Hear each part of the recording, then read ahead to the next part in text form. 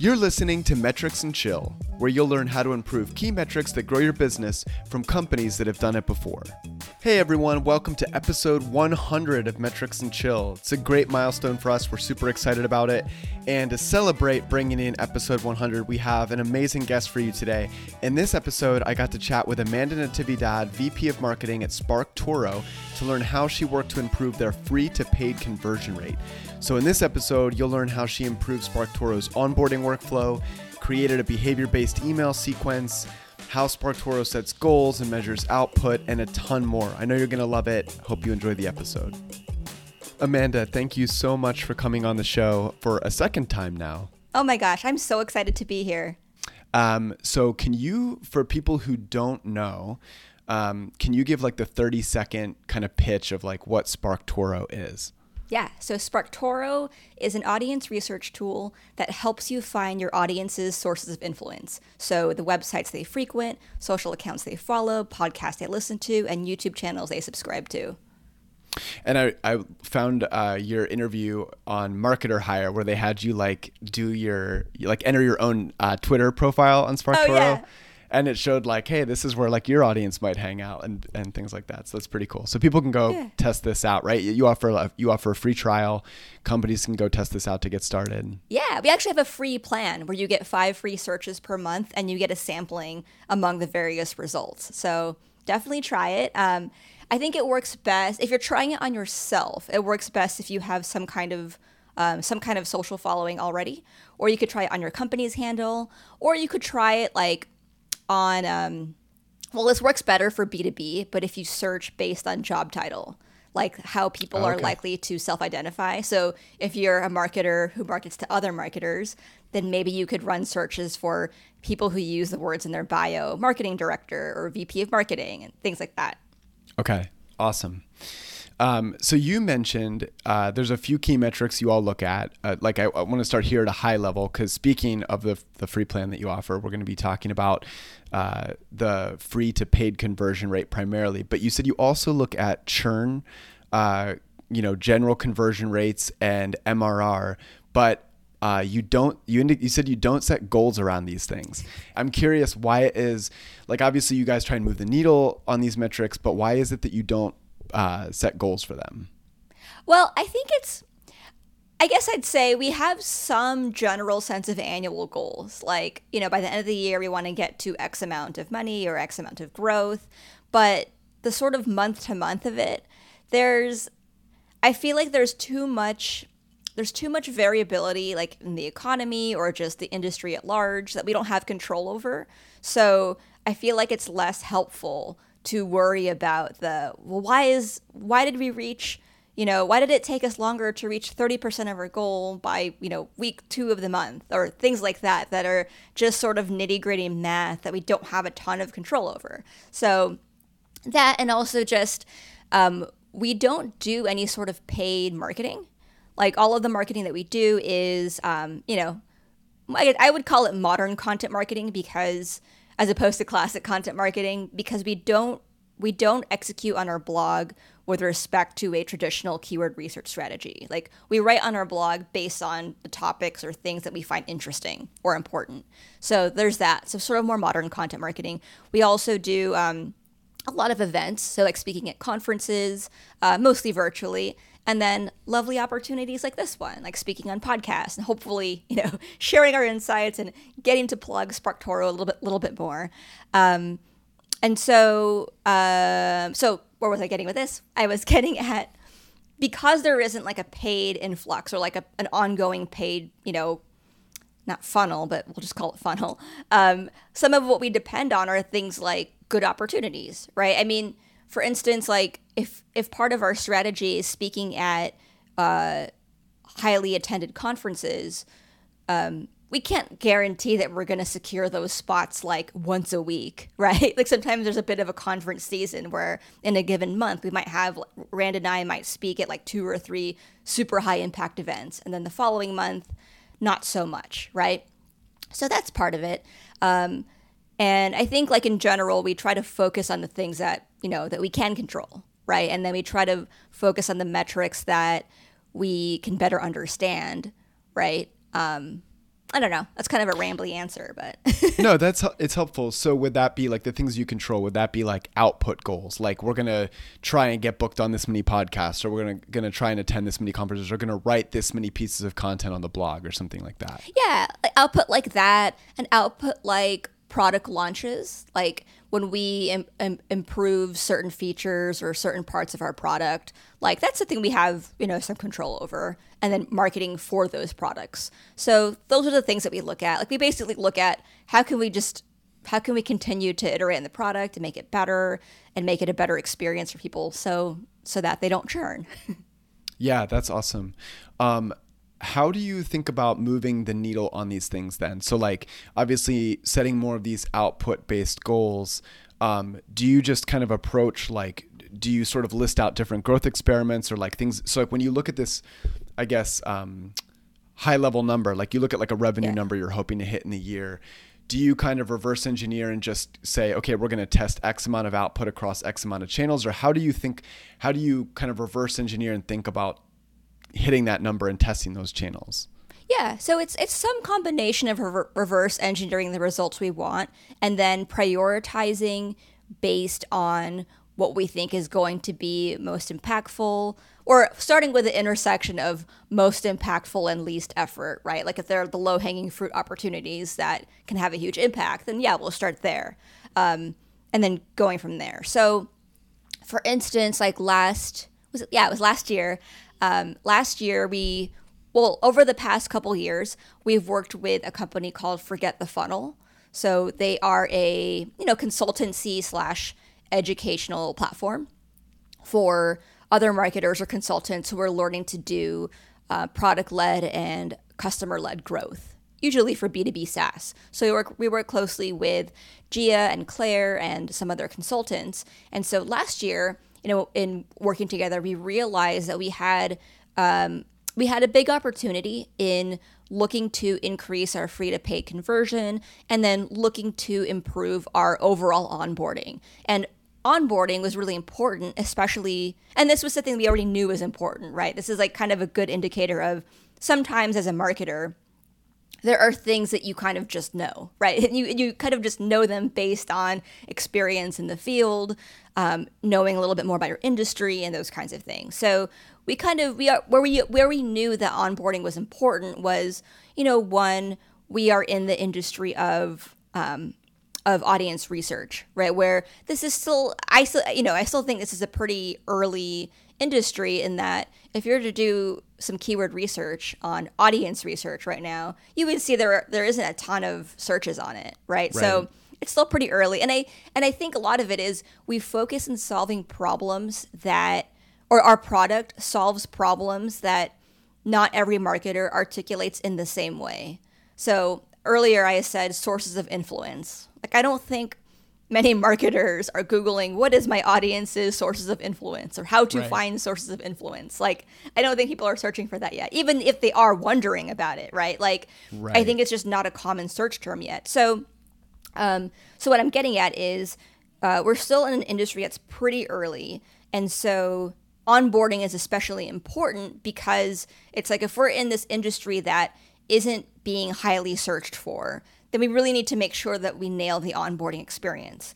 And I'm not saying that it's perfect or that the work is done or that there are no more improvements to make, but that was a really important opportunity for us that we tackled first. And so the two things we did there were, one, we focused on improving the onboarding tour. Like when you join SparkToro and like start going through it, we previously had like a 15-step tour. It was quite long. And the completion rate was pretty high. Like, I think it was over 10%. But here's a problem. Like, I think in B2B SaaS, that's pretty high. But we don't actually know that they're consuming the content, right? They can just be hitting next until, exactly. And then, right. So like we don't actually know. So in this sense, we sort of ignored the completion rate. I know it off the top of my head, but it was also immediately like, well, clearly something's not working. If people are still having all these questions or like we have the churn issue, like something needs to be fixed. So we worked with a consultant, Ramlee John, who now works at AppQues. Ramlee helped us improve that onboarding sequence. So a lot of what we did was we ended up reducing it from 15 to I think 8 steps in the tour. Okay. We included we had Rand redo the video, like the welcome video, which I think we challenged him to like get it as close to 1 minute as possible. How long was it before? Like very long? I think there was something that was, I think it was a different video that like linked to something that was like more than 5 minutes. Okay. And we just felt like, I'll say we, like Ramlee and I were like, it needs to be super, super short. Like someone can just like immediately get it. So we challenged Rand on that. I think it might be closer to 2 minutes, but he does talk pretty quickly. He goes through it quickly. And then we simplified a lot of the language. Like, I think we just made it like more concise and more active, right? Active voice, like simpler, shorter sentences, that kind of thing. And then there were a couple of steps from what I recall in the old onboarding sequence that we sort of combined 2 steps into one module, which we felt like was confusing. Like, and by confusing, I mean we were introducing like 2 SparkToro features in one flow. Right, where yeah. we were like, I think we're losing people here. Like, I think it was our lists feature, because in SparkToro, you get this data, right, on like all the websites or the top 100 websites that your audience frequents.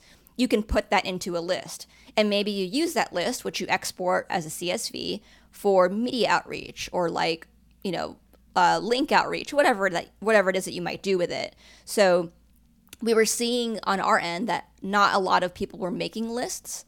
And I think in the old tour, we combined the language of like make a list and do some outreach and something else into one step. And so Ramlee and I were like, I think this needs to be broken out a little bit more. Like, I think people need to understand what is a list in SparkToro. So we broke that out separately. And then I think the onboarding tour, I think it's the completion rate's a little bit higher. It might be closer to 15% now. But we were like, okay, this tour is better. Like, it's easier to understand. It's quicker to get through.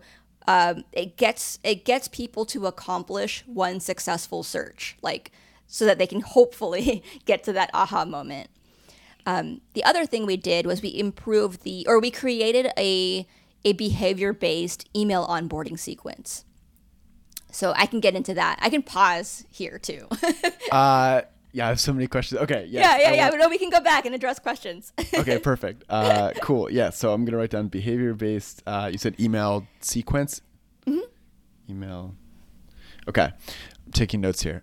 Furiously, I don't write fast enough. So that all makes a lot of sense. I guess the one question was like, this was still kind of like you as a marketer, this was like a gut play for you. Like you felt like, okay, the previous step was 15, the previous onboarding sequence was 15 steps. And we kind of like at one stage, introduction to features were maybe combined. The video was a bit long, which like I would think just intuitively like, okay, if that's too much for people to watch, they'll just plan on doing it later and then maybe not circle back to it. And so in looking to fix this, the overall thing was like, let's simplify it, make it more clear, concise, effective. But and so you still measured completion rate at the end. You did see it go up a little bit, but still like there was no, quantitative, like we now are measuring like how long they're lingering on each step versus the other. You just kind of felt like you came away from that process feeling like this is just we almost cut the thing in half. And we made it clear and we feel good about that. Like there was no quantitative thing that you were depending on there. Yeah. I mean, I think you nailed it. I think that was basically it. And that kind of speaks to the qualitative stuff as a marketer where like sometimes, like I know that this thing is objectively better than it was before. Like we don't need to, beat the dead horse with figuring out like all the tiny metrics here, because there's also other stuff to do, like that behavior-based email sequence.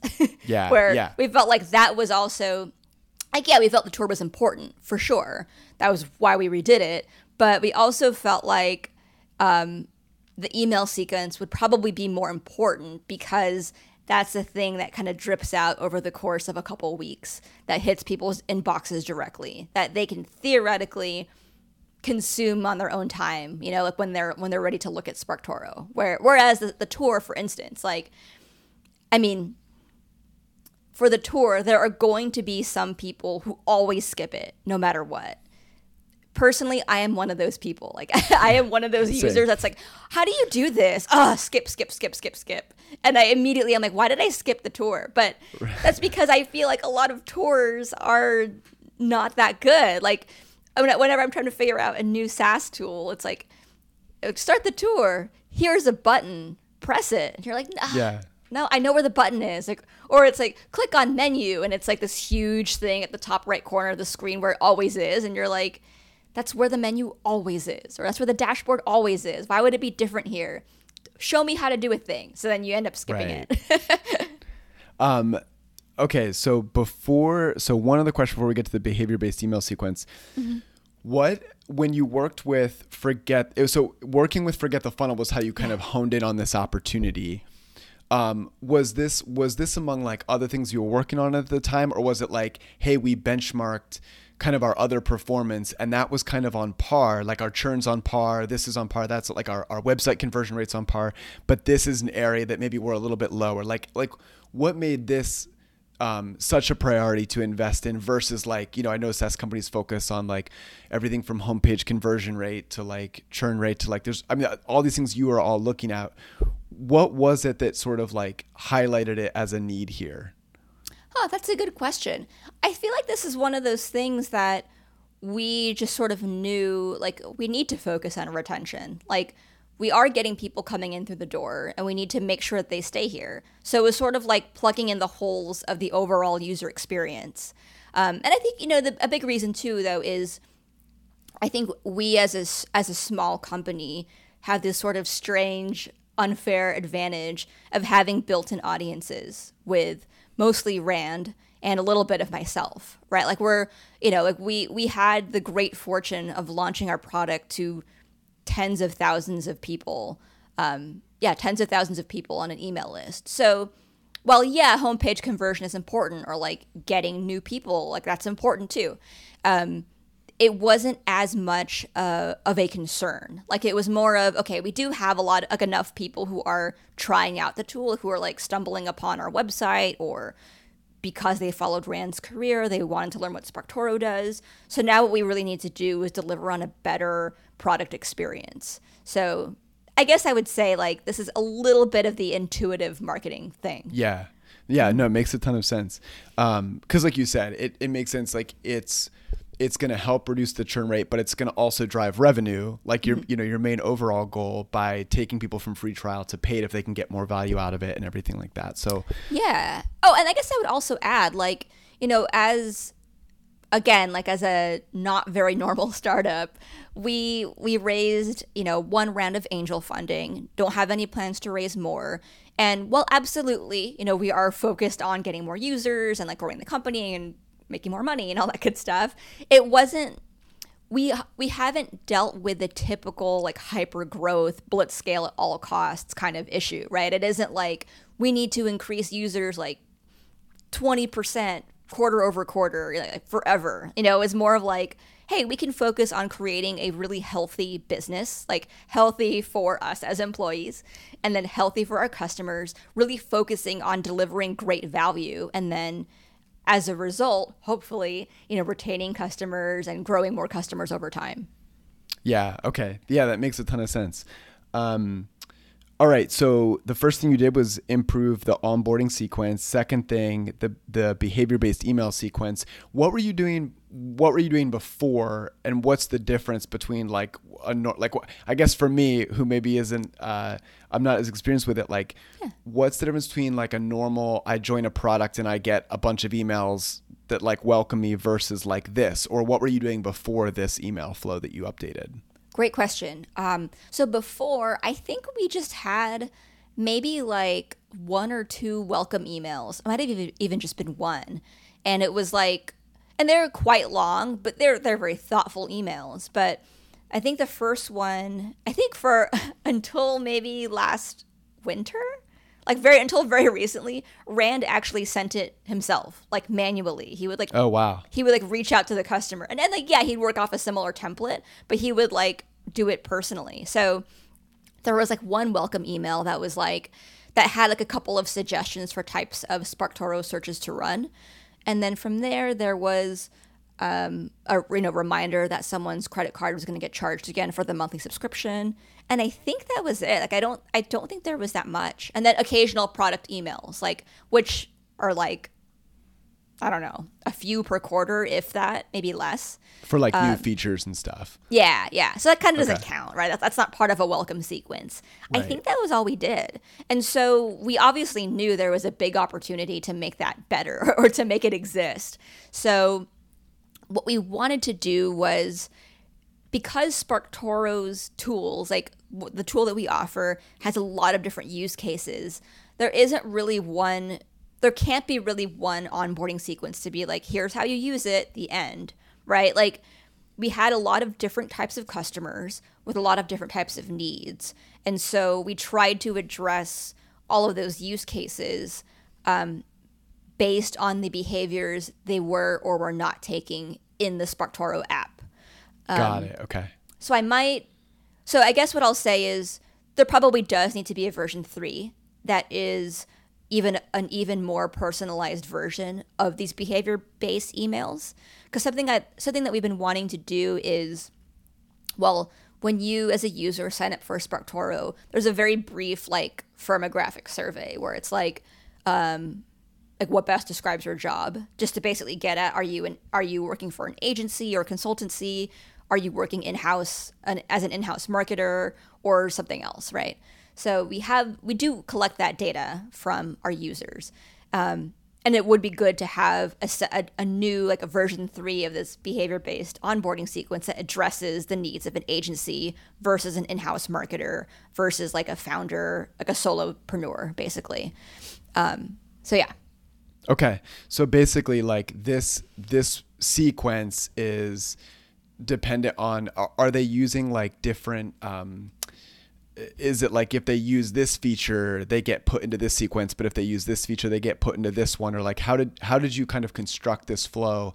And specifically like with the end in mind of like driving them from free plan to paid plan conversion, were you trying to like, what was kind of the intention with the flow in the emails? Like, are you guiding them to test out more things or get more benefit out of it quicker? Like, what was the kind of like mindset there as you approach creating the flow?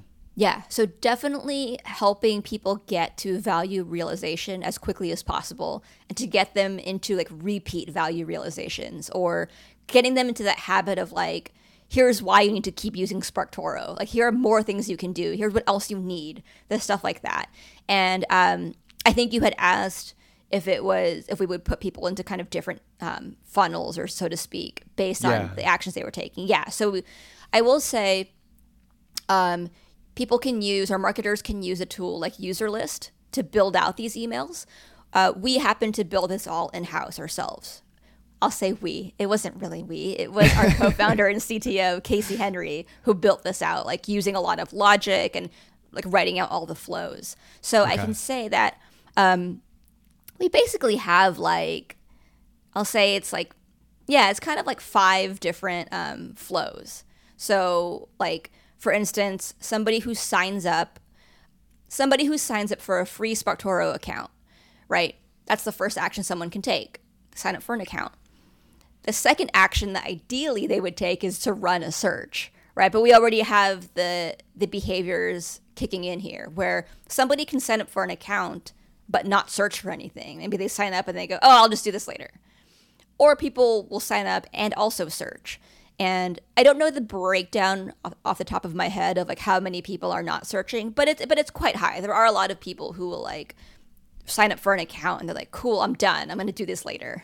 Right. Like I'm in, happens. I'll come back. Yeah, totally. So like based on those behaviors or non-behaviors, then we'll have like, okay, if they do sign up and do a search, then they get like a welcome from Rand that, what is it? Yeah, it's like whatever special welcome that's like thanks for doing your first search. Here are some other searches. And then the other email that's like, noticed you haven't run a search. Here are some ones that you can try, like based on some of these different needs that you might have. Okay, so, cool.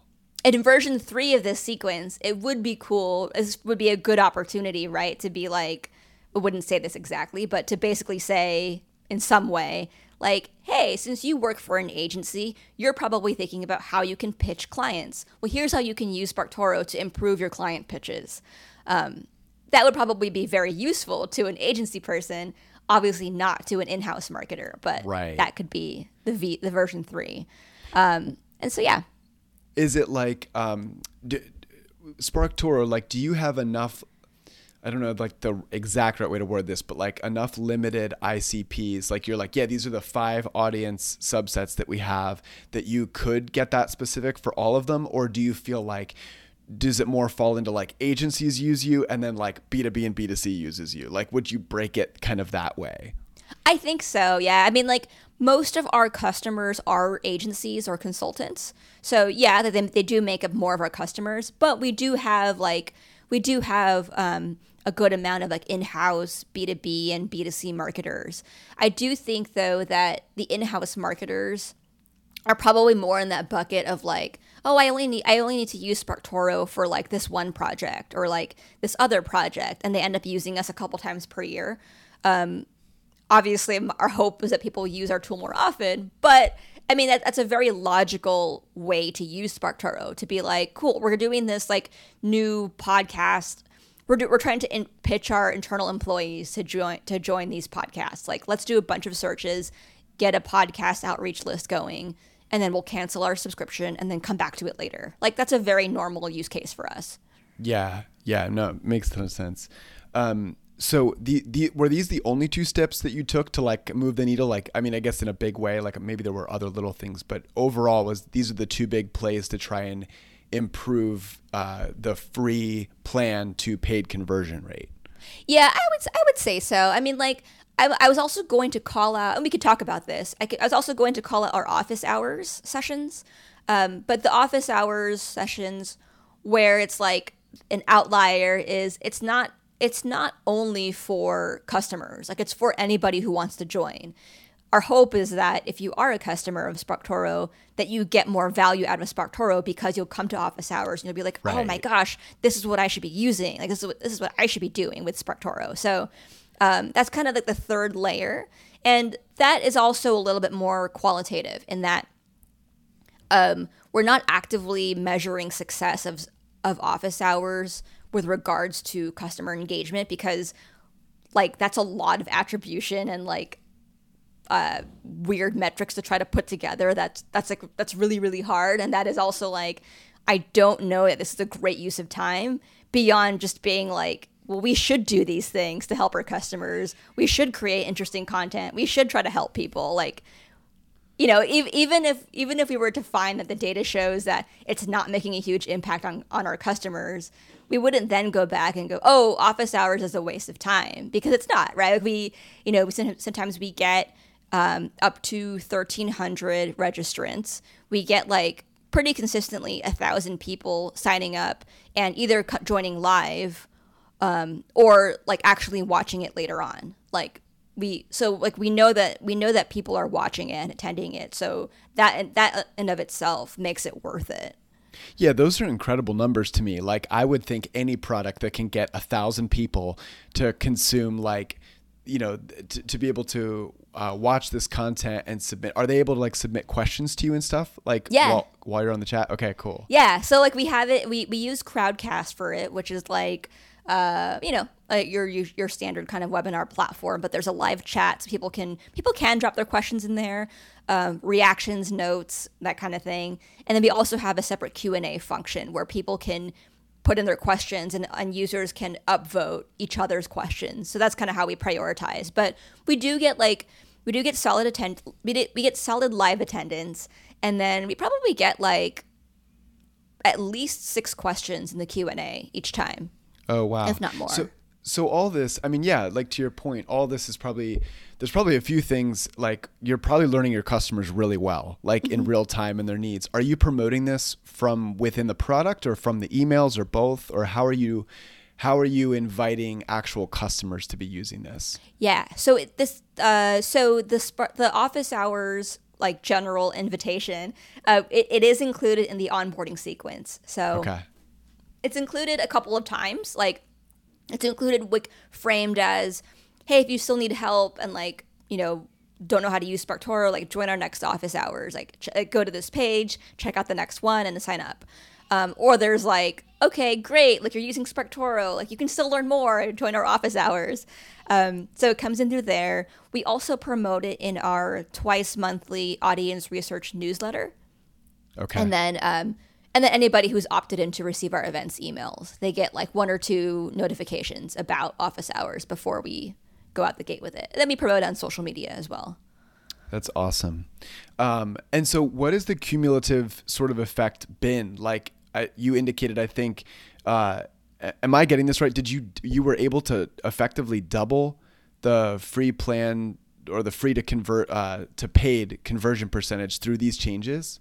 Yeah, through the revised onboarding tour and the behavior-based email onboarding sequence, we were able to about double our free to paid conversion. Okay. Wow. That's incredible. That's like all without any new pipeline, any like new channels or anything like that. It feels like a strong foundational play that then like, it feels like it would be one of those things that's a bit harder, like the bigger you get and the more users that you scale. So like working on it up front just ensures that you're like not having, I don't know if like leaky bucket is the word, but like that the more efforts you spend on paid or anything eventually to drive more users and get them in is having the best effect.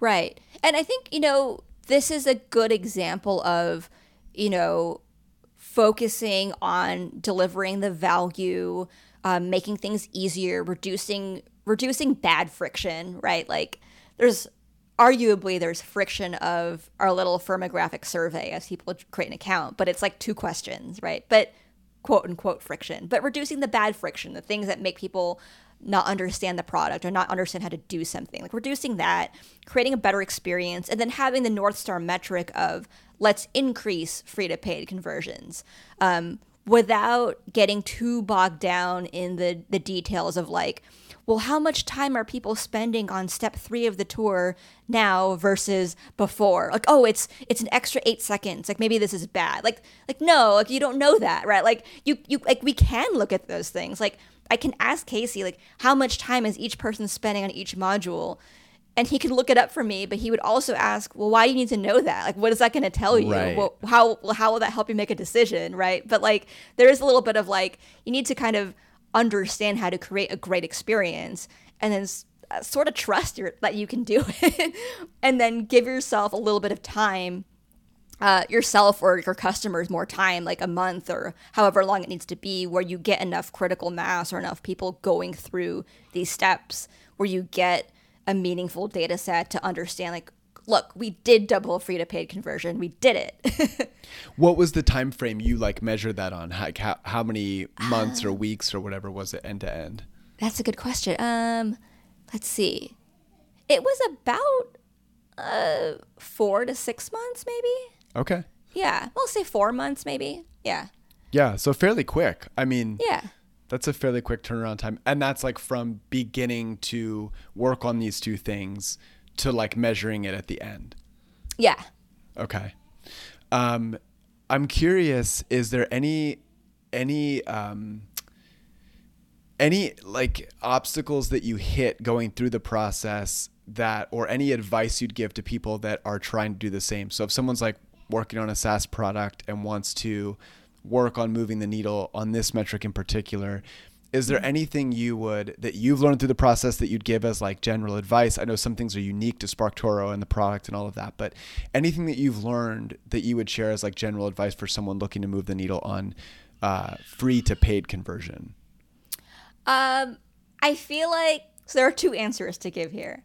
I feel like the correct answer is talk to your customers. Have your customers test it out. Like if you feel friendly with a particular customer, have them go through it, get their feedback. I don't disagree with that, but I feel like that's the obvious answer, and I think it's great, and I think it's fantastic, and I support that. But I want to give a different answer, which is talk to other B2B marketers that you know and trust. Like, connect. I feel like it's really, really important if you can find like one or two friends in the B2B SaaS space, or basically somebody who works in a similar space as you, who might have more experience in something, to just be able to have that safe space with a friend where you can say, like, can you just look at this marketing messaging I put together? Like, is this stupid? Like, what do you as a marketer think about this? Like, is there something I'm missing? Because I think, of course, it's important to talk to your customers and get their feedback. Of course, I'm not going to disagree with that. But I think it's also really helpful to talk to the other marketers in your field who have a lot to say, who have maybe a lot more experience in testing something as specific as an onboarding tour, like somebody who's done it 10 times before. Like, why would you not tap into their intel, right?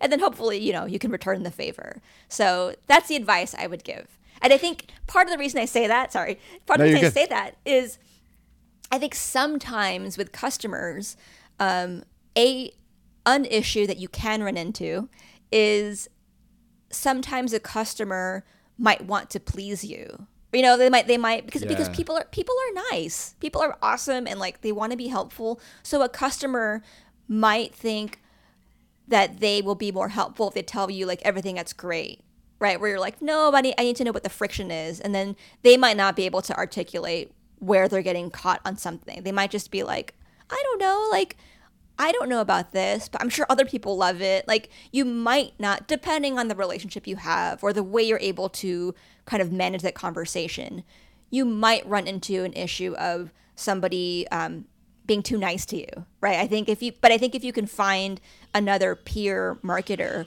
who's willing and able to be a little bit harsher with you, lovingly, harsh, then that could be really helpful for you in your work.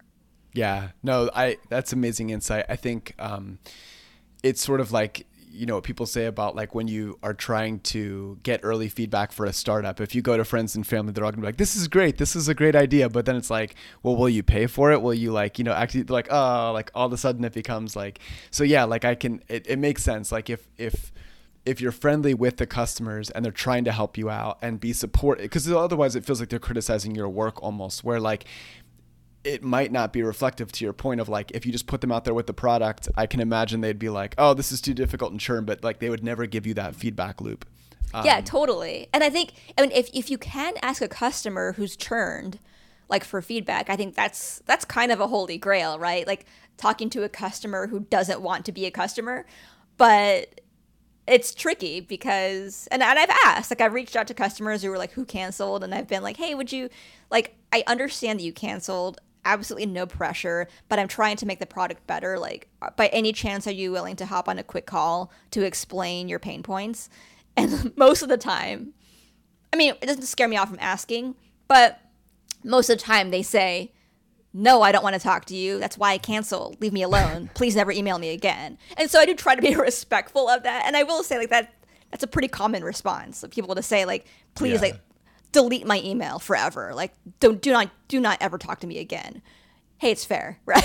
Like, if you cancel a product and the marketer reaches out to you, I don't blame them. But it's hard to get. It's hard to get. Like, I'm not going to follow up and say, no, please. Yeah. Like, of course, I'm just going to delete my email too and be like, nope, I'm just going to leave this alone. Yeah. Do you do any like why they left surveying when they leave the product, or is it just like they can cancel an account and you kind of don't have a reason? We do have a little like outbound survey to get a sense of why they canceled. Okay. And then in our partnership with the Forget the Funnel team, we have done a sort of more robust annual survey to our customers or to our database. People we are allowed to email, asking them like about their pain points, what they find valuable about SparkToro, what they find confusing, and all that good stuff. And that has really helped that's really helped us to improve certain messaging or address certain use cases. Okay. Well, Amanda, this has been awesome. I feel like I could nerd out with you about so many other topics running marketing at SparkToro, but thank you for being so generous with your insights and for sharing everything you did. And maybe we can have you back someday in the near future. Yeah, I would love that. Or you could ask Rand next time. That'd be fun. There we go. Yeah, we'll get Rand on. Thanks again. Thanks, Jeremiah.